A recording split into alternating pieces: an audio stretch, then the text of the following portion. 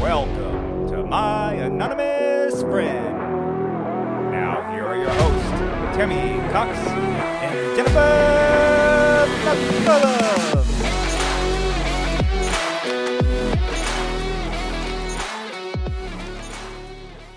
Welcome to My Anonymous Friend. Suzie, Tammy's mom, is here with us today. Tell me about the day that you discovered your husband had contracted AIDS. But before you do, let's go back and give some history.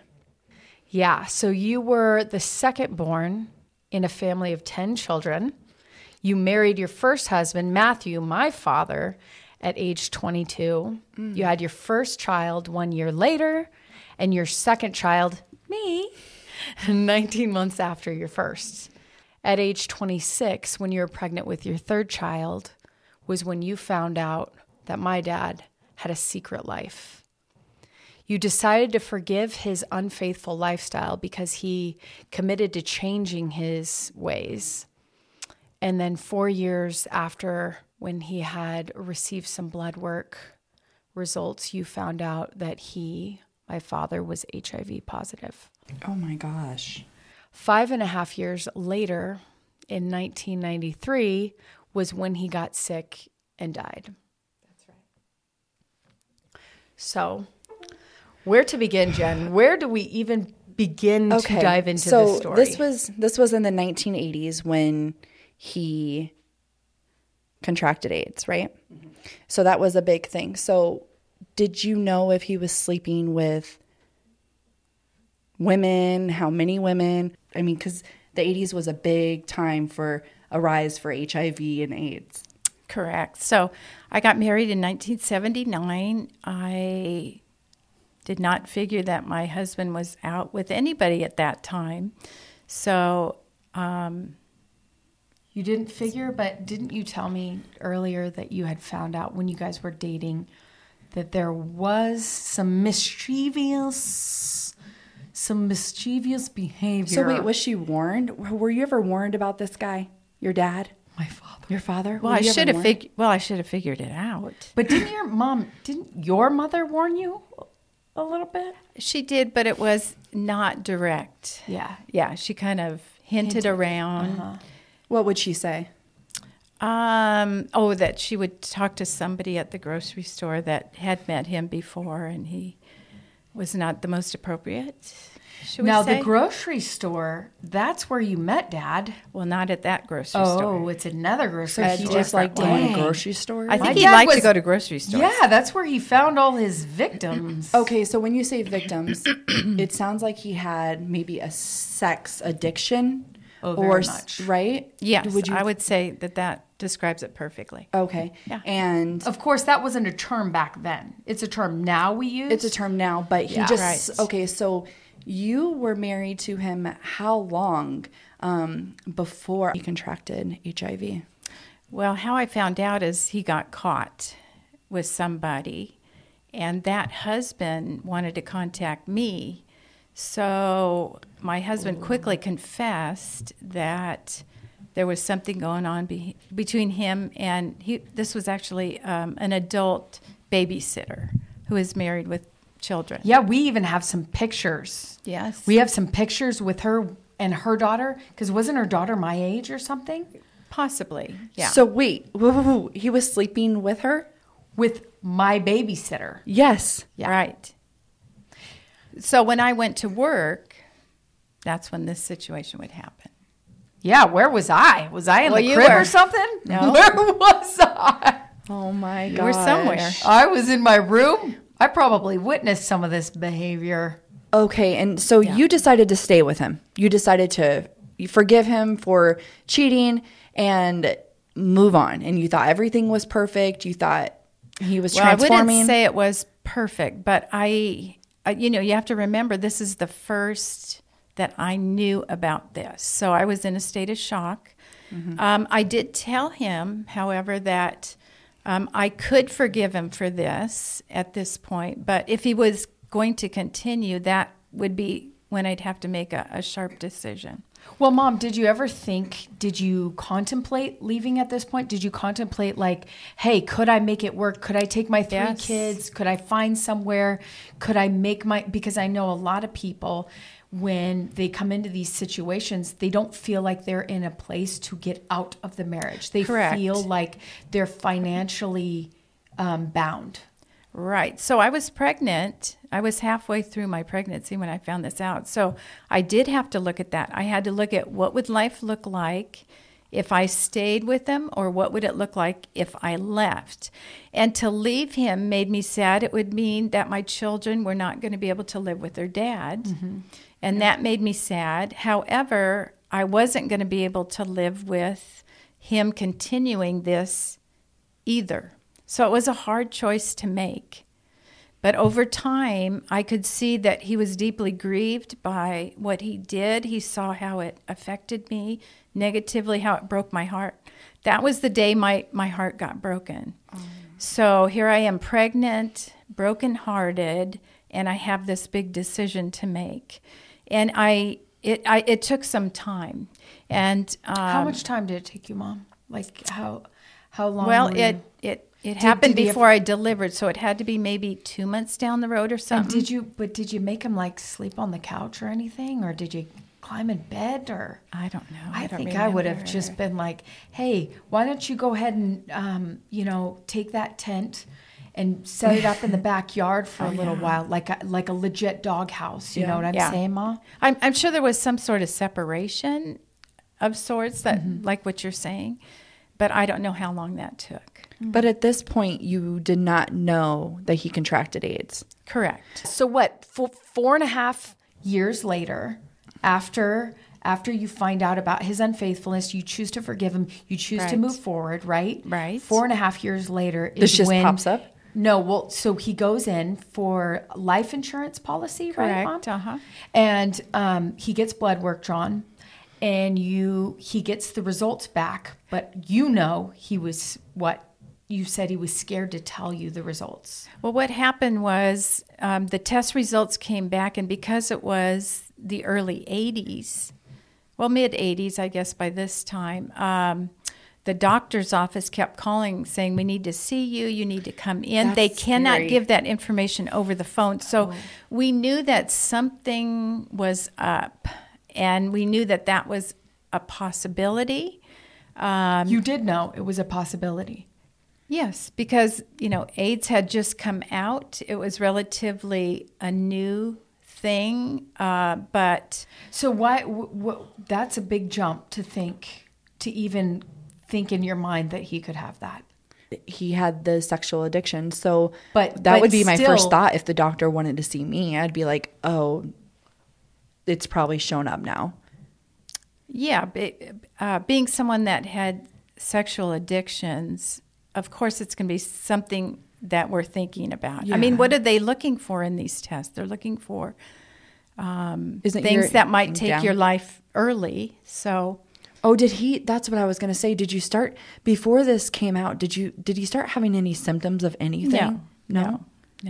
So here you find out that your husband has been unfaithful. Then 4.5 years later, after you chose to forgive him, you find out he has AIDS.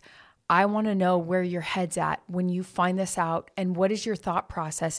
Is there any plan for you to get out of it at this point, or are you like, I'm fully in this, I'm fully committed to this man, and I'm going to ride this out to the end with him? Yeah. Tell me about that. Okay. So that 4.5 years before this, I had already committed to stay with him because he had made such significant changes, and he wanted to be with his family. I wanted us to have a family. So I had already made the decision to stay with him and keep the family intact. But when I found out this information, it was the nightmare of my life. It would be the nightmare of anybody's life. Yeah. And so there was no thought of leaving at this point. And of course, I didn't leave him. I was holding his hand the day he passed from this life to the next. You loved him so much. I did. I was dedicated. But here's the thing, Mom. It's like Here you were making this decision, right? But then, like, I remember asking you years ago when all this news came out, like there was this frenzy about AIDS, right? They were saying things like, oh, you could get it from sitting on the toilet seat or drinking out of the same cup. And here you were with your 3 kids, with this man has HIV. And what were the thoughts in your head? Because a lot of moms for that time period would have been like, don't touch the kids. Don't touch this. Don't touch that. Don't this. Don't even, like, you know what I'm saying? What was your thought process? Because I know the answer to this, but I want our listeners to listen to your thoughts about how you felt in that position. Okay, good question. I'm going to say that I'm a woman of faith. And I had already been on the road for a long time at this point. I trusted God more than I trusted the media and what they were saying. Mm-hmm. So I had to weigh out, like, is this valid or not? Are my kids really in danger? I had to pray and to trust God that He was going to take care of my family. And indeed, He did. Mm-hmm. Right. Yes. Yeah, it's great. It's a great story of faith. So you just, when those thoughts would creep in, you'd say, nope, I'm choosing to believe that God is going to protect me and my kids. That's correct. Right. And did you do anything preventative when it came to sex? I didn't. Well, I shouldn't say that. Yeah. Yes, there was some changes. Right. Right. Because from what I know now, Dad had definitely contracted AIDS in some point of our being conceived, right? Between my older sister and my younger brother, at some point, he had contracted AIDS. So you had known at that point that even though he contracted AIDS, you didn't, and your kids didn't. So did you go into getting tested yourself? Yes. So right after he found out that he had it, then the doctors were calling me in. Well, I was not ready for this. I had just found out the worst news of my life. Nightmare. And I stalled to go in because I had to prepare myself. Because I had to look at the fact that if I had it, now my children were going to be orphans at the expense of their father's sin. Mm-hmm. Yeah, and the interesting part, I remember when we were growing up and we had those friends where the husband got it first and then he gave it to his wife, remember? Yes. And we were there when she was dying. Right. After he had already died, and we were sitting there with the kids. Right. Oh my gosh, that is traumatic. And I traumatic. remember you telling me, because I think at this point I was like, later teenage years, and I remember thinking, man, we could have been these kids who had lost their dad and are now losing their mom. And that could have been our experience as well. Yes. So here you are, reluctant to go in, reluctant to take that test. How long do you think it took you to finally take it? I probably took it within the week of him finding out.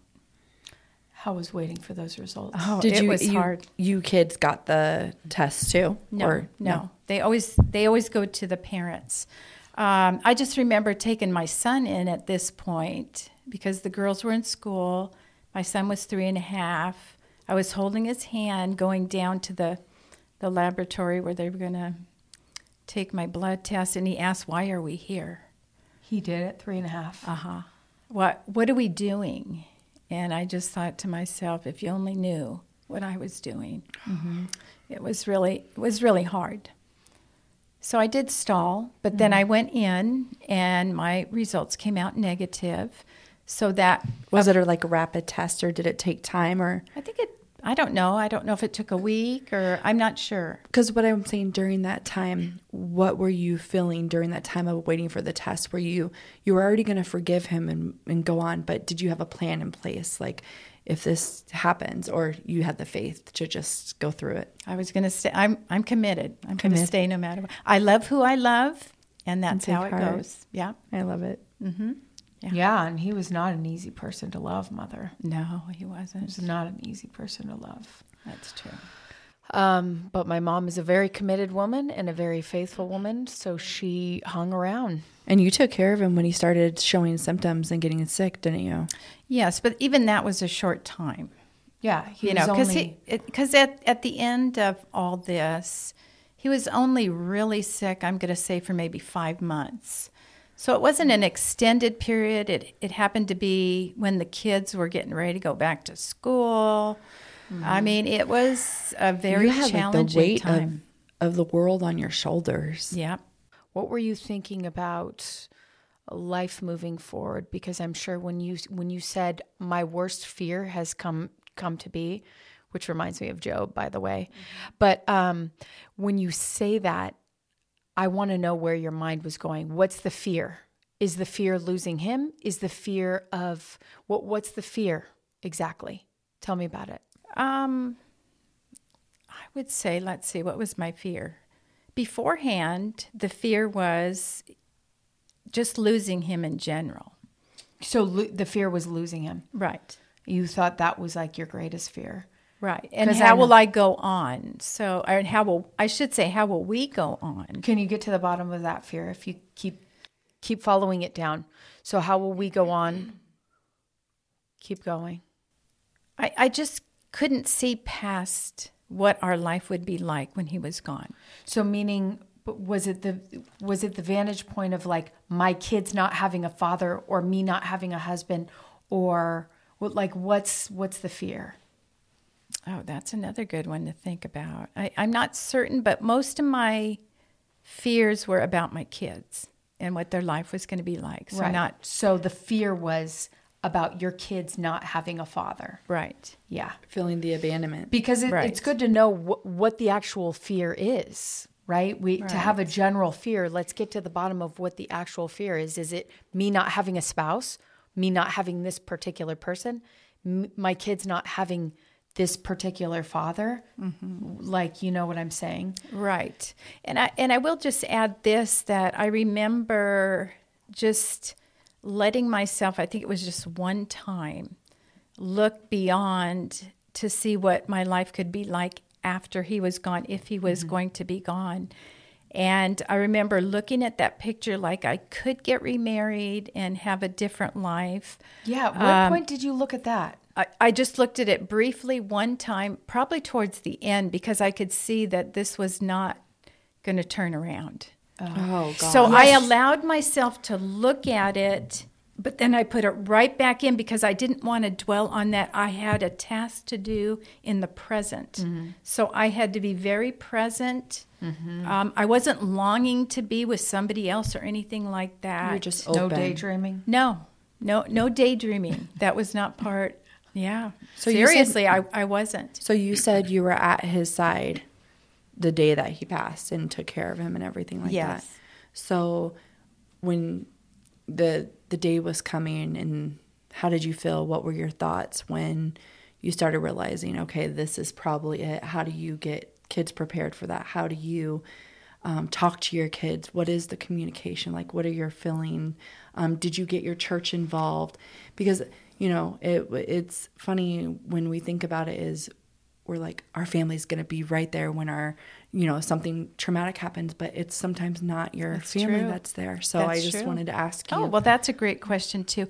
People don't know what to do when people they love are in a situation like that. So we actually, I think it was friends that said, we need to do a meeting here. And this was shortly before he died, because they could see that we needed help. But people don't know what to do. Even family members that loved us dearly just didn't know what to do. So they brought them all together and just, I think, probably gave practical things to do. And then it started changing, but that was seriously right before he passed away.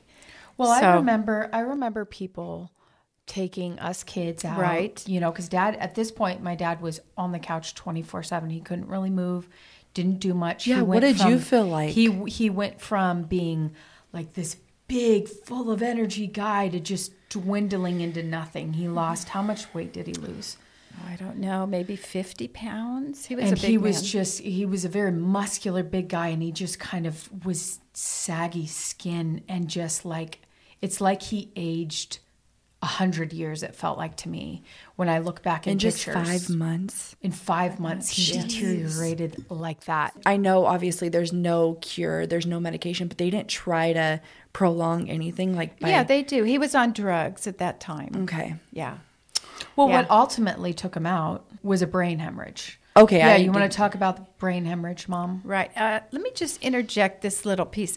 AIDS comes in different packages. And what he was suffering from was his organs were turning against him. So his body was fighting the organs. So the organs were starting to shut down. And that form of AIDS is usually quicker and harder because all your systems are breaking down. So that was going on. But what really took his life is when he was up in the middle of the night, looking in the cupboards for pain medication. I put it right next to him on the table next to the bed, but he was delirious and didn't know that or I don't know what that was all about. But anyway, he was in the kitchen scrounging around for pills that were not there, and he fell backwards. And falling backwards, he hit the back of his head. And then a day and a half later, it caught up with him. And it was a bleed because he had low platelets. So that means you could bleed to death internally. So he was at home for a day and a half, or did he go to the ER? I remember this very vividly. It was a Saturday night when he fell, because I remember the next morning he didn't get up to go to church. Right. And even though he was very, very sick, he went to church every Sunday. And I remember him showing us the bloody so he was still gash on the back of his head. It was like a strawberry mark or something. It was bleeding. I remember it. And this was a Sunday, and I remember it was a very weird Sunday. We didn't go to church. But the next morning on the Monday, he was like out of it. I just remember being like, what happened to Dad? He was like weird. Right. He wasn't making sense. Right. So, I remember when you told us, like, go say goodbye to your dad. He's going to the hospital. It was like he was not the same. It was not my dad. It was like his mind was not all there. Right. So you could tell the change. Right. So it was an immediate downturn for him. And then the ambulance came to pick him up, took him to the hospital. And then we were there for hours. We had lots of people come and visit and stuff. But it wasn't until the evening. So that was about noon that they came and got him. We were there the rest of the day and into the evening. And it wasn't until a certain point that the nurses came out to me and said, your husband's blood pressure is going down. You need to go stand next to him. They had missed this whole thing. So you had no idea that he was going down. We didn't know he was dying because they were trying to revive him to go back home. So I'm thinking, okay, they think he's going to go back home. I'm looking at him thinking, you didn't know when the turn happened, though. You didn't know when it went from, like, because you said he was dehydrated, so they gave him. Yeah, they hydrated him so we could take him home later. Right. So I was in that mindset, like, oh, they're trying to make him better, but I'm thinking he doesn't look like he's able to go home. But I'm still thinking, okay, that's what they're trying to do. But then at the very end, it happened really quick, where his blood pressure started going down. And I know the staff was thinking, oh my gosh, we missed this. So they came out to me. What do you think that they missed, though? Yeah, that's what I'm that's what I'm not They understanding. didn't realize how sick he was. So you think that there was something that they could have done? Because the words, they missed something, kind of breeds this idea that they forgot should have that they done should. something that they I think so. I think they What thought. do you think that they could have done? I don't know what they could have done. I don't think they just didn't know. I don't hold it against them.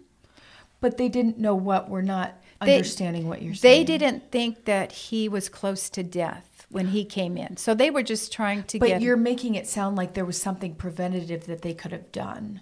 But you don't actually know that there was anything preventative. Right. So what they tried to do was get him a brain scan. Okay. Oh. To see what's going on, because now they're realizing, this is not what we thought.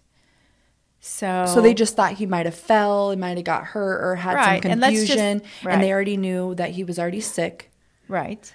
So they already knew that he was sick. So at this point, now they're like, okay, there's something else going on. So they did the brain scan. You know what? I don't think they actually made it to the brain scan. It was what they were hoping to do. So they're just guessing along, is what you're saying, to what to do. But the brain scan, they never got to. You know what? I forgot. No, that's okay. So that's fine. So tell us. How long ago was but this right as well? after just that. so we know. How long ago was this? This was 29 years ago. 29 years ago. Okay. Yeah, so we're talking a long time ago.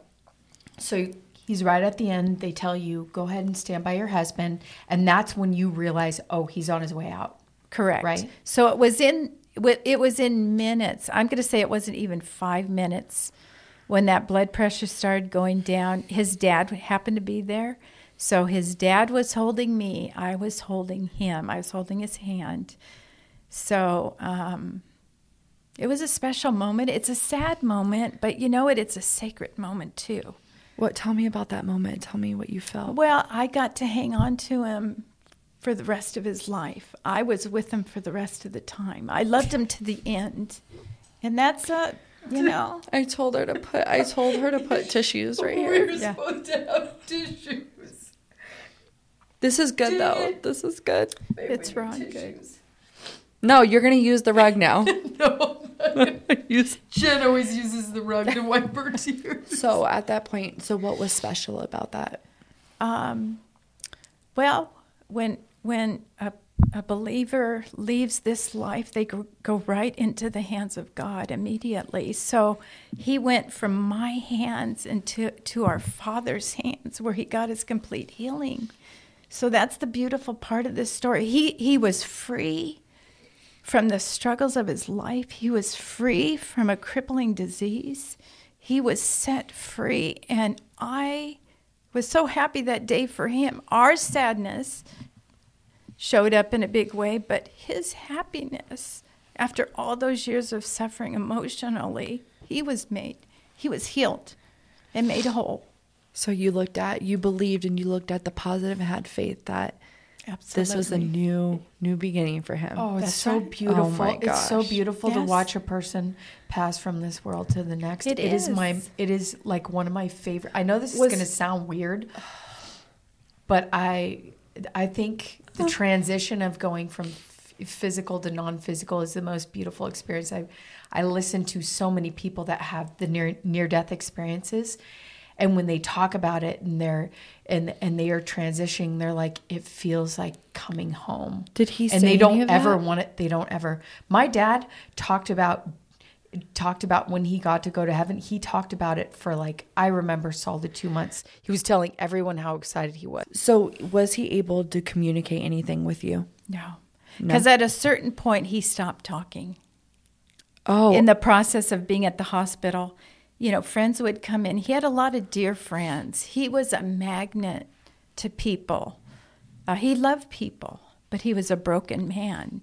And so he would have people, our closest friends and family members came, and he was talking to them, and it was a sweet time. But there got a point where I don't know if he went into a coma maybe, or he just went to sleep. I'm not sure. A coma-like state, yeah. Possibly, where he stopped talking.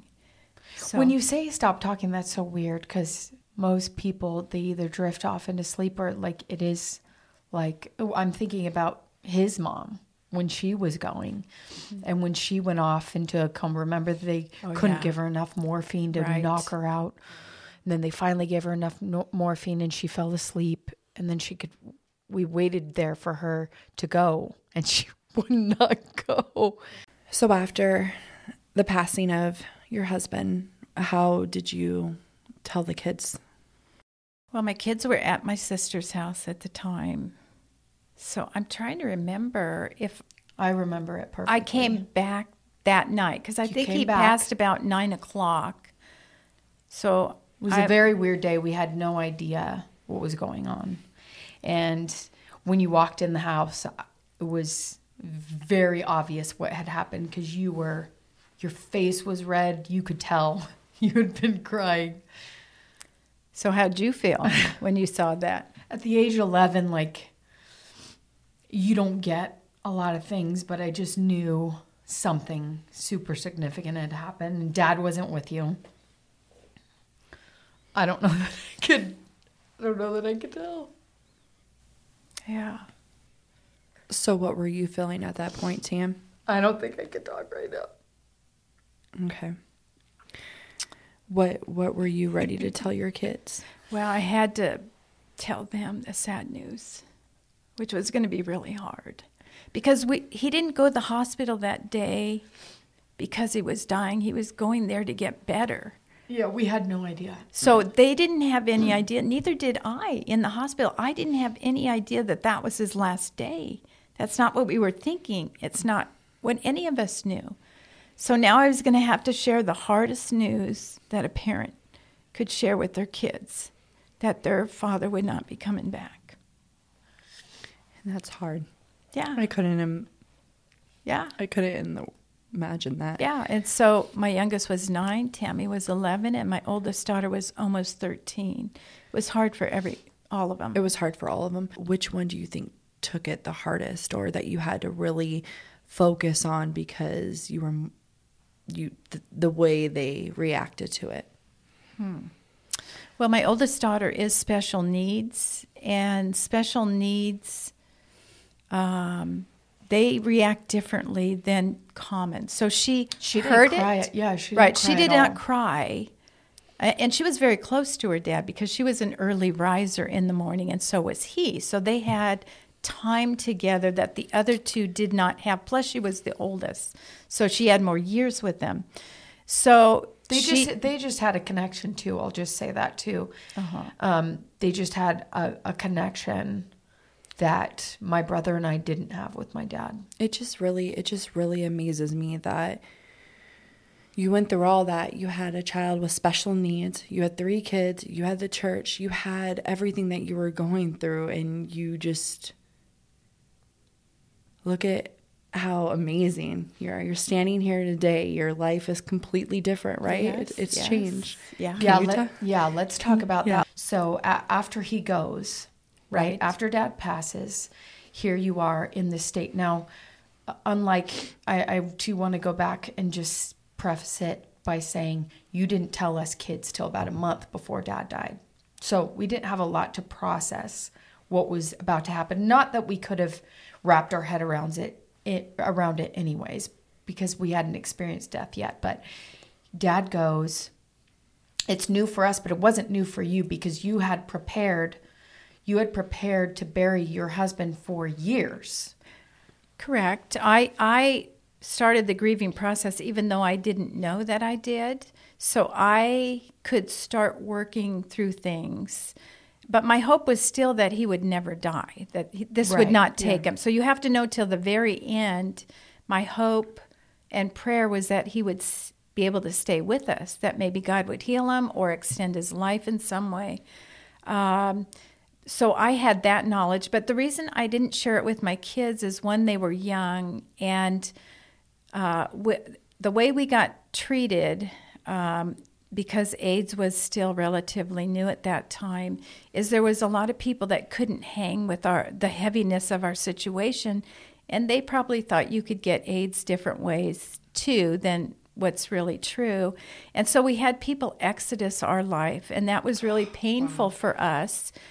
Yeah, I remember you having told me that Dad opened up with you. You weren't the type to open that up, but he would share that with people, and then all of a sudden the friends started going away when they would find out. Right.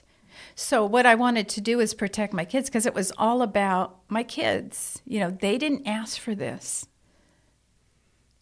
So You didn't either, Mom. I didn't ask for it either, but you guys, but you guys are You kids. felt like we were You're the kids. innocent ones in it. Yes. So it was really me trying to protect you from kids at school that were going to say things and hurt your feelings and talk about you because of what their dad did. And that was me. Yeah. I didn't want you to be hurt any more than you were going to be hurt. So we waited until the sickness became so evident that we had to share so you could start grieving and know that it's not looking good in the future. Did you know what that was at 11? Oh, I didn't even know what sex was. Okay.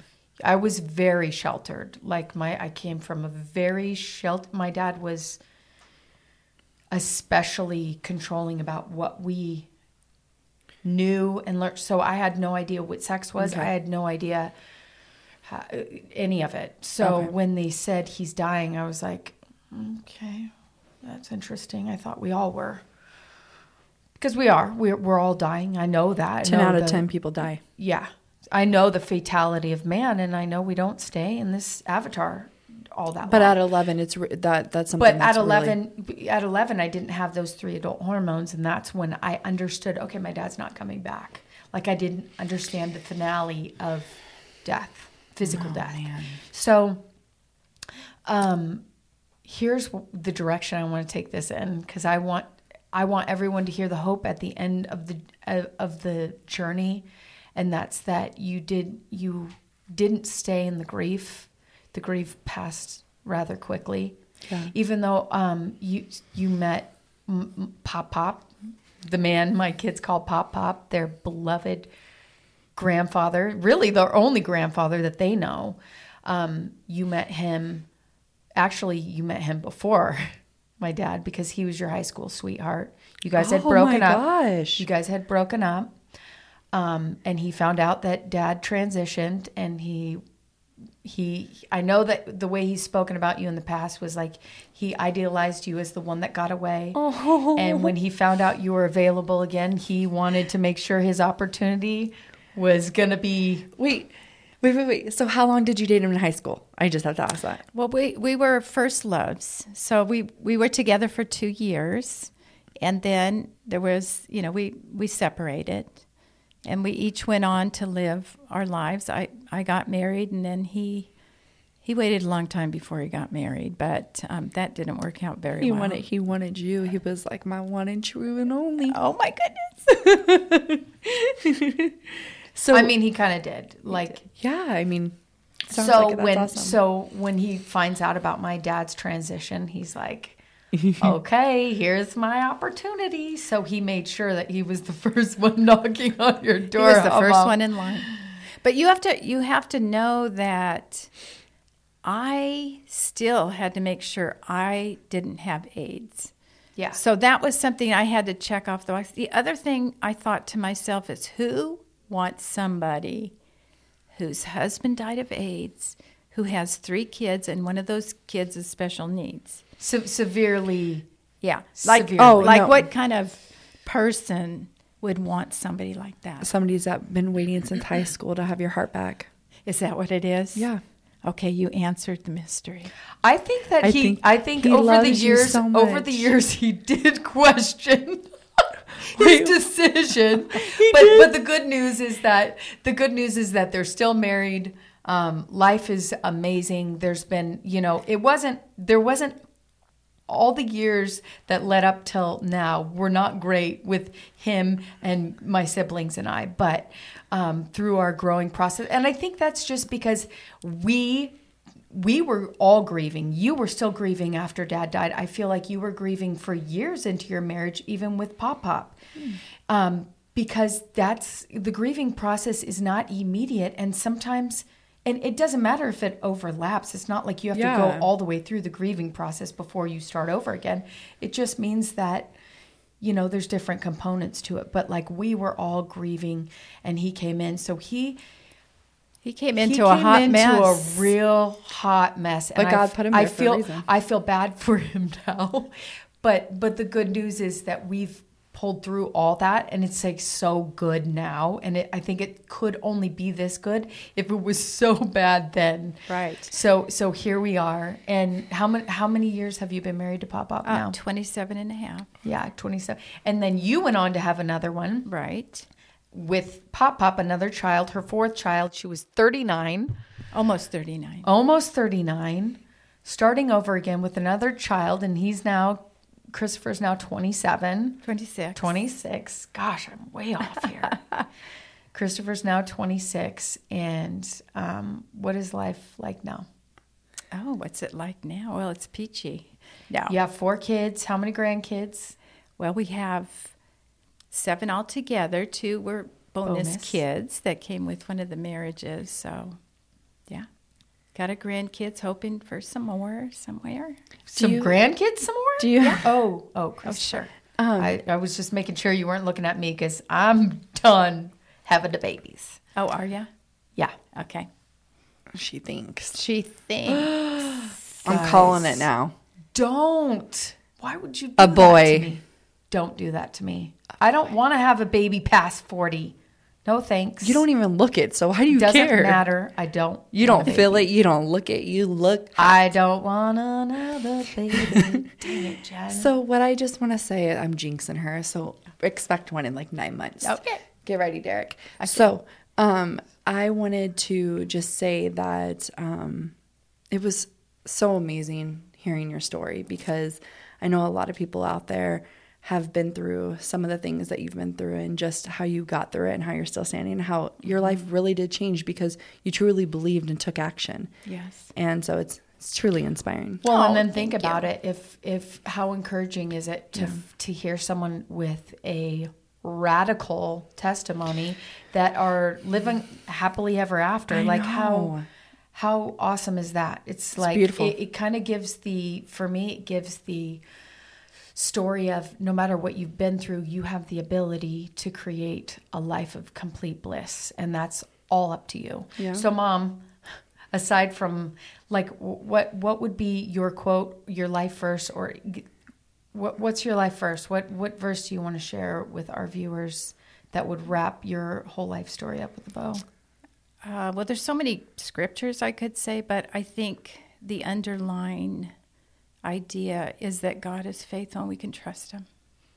Yeah, I love that. Yeah. And I know my dad's favorite verse. He who began a good work will be faithful to complete it. That's till the end. Philippians 1:6. Yeah. So that is beautiful. And thank you so much for being on my podcast. And thank you so much for sharing your story so candidly. And we will see you all next time on